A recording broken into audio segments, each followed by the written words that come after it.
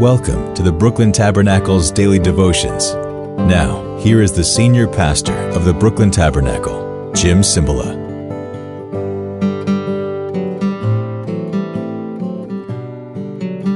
Good morning. I can't sing well, but listen. It's beginning to look a lot like Christmas. Is it where you are? Cold? Maybe snow yet? I want you to have a blessed holiday season. I'm saying it early now.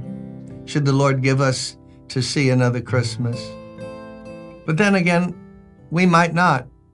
My friend Lanny Wolf wrote a song years ago. What if this would be the year that Jesus comes?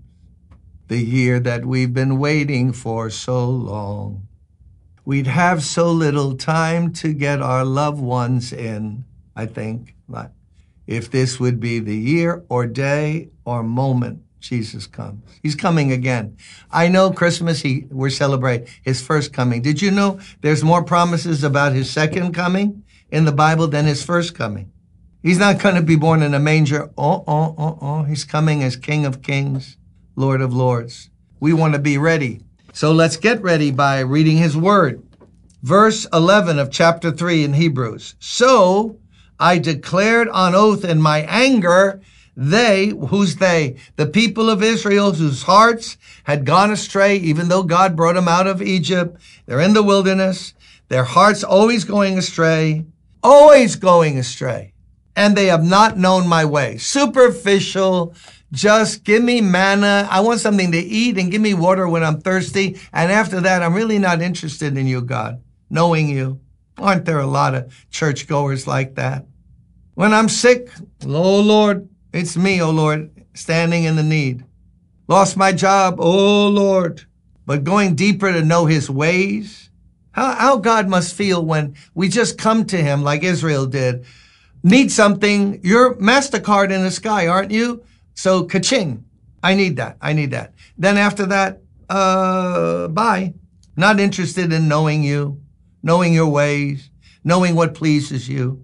Oh, Lord, save us from that kind of superficial fake religion.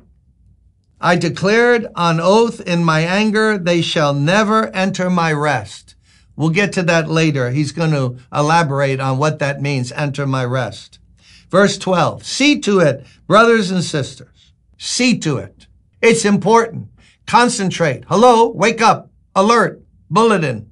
See to it, brothers and sisters, that none of you, and he's applying that now to us Christians who can learn from the experience and history of Israel, the people of God in the Old Testament. We are the people of God, now the church. See to it, brothers and sisters, that none of you has a sinful, unbelieving heart that turns away from the living God. Now that is a verse. See to it. Make sure. Don't fool around. Don't listen to fake preachers.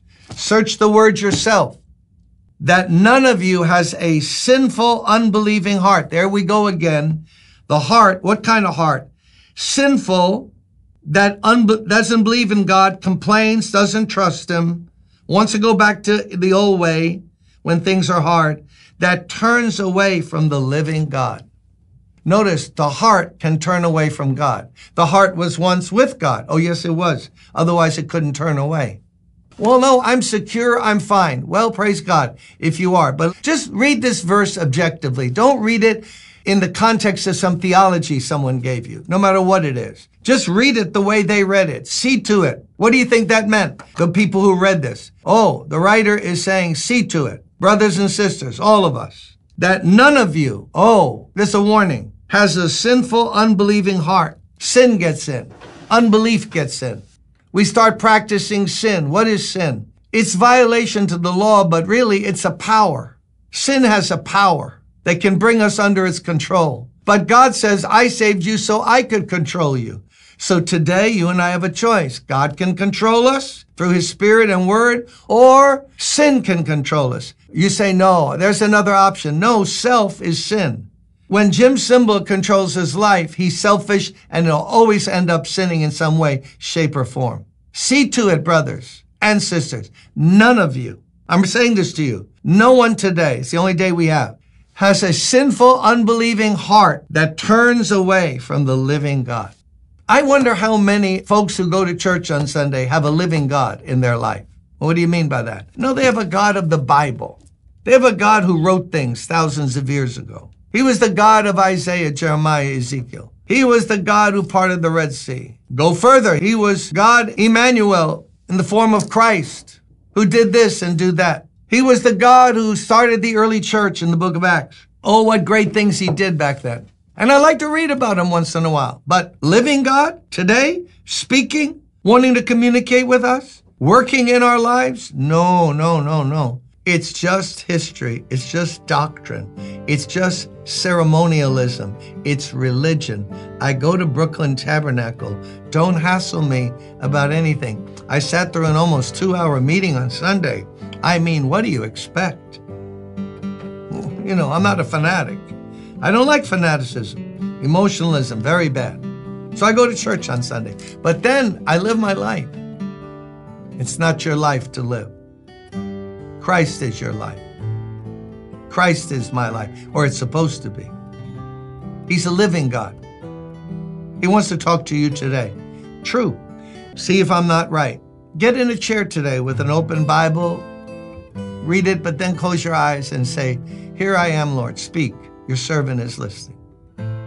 Talk to me about my heart, my life, what direction my life is in, the condition of my spiritual being. What, Lord, how do you see it? I love you, Lord. I want to be with you today. You're the living God, and I'm going to live today with you. Amen. See you tomorrow."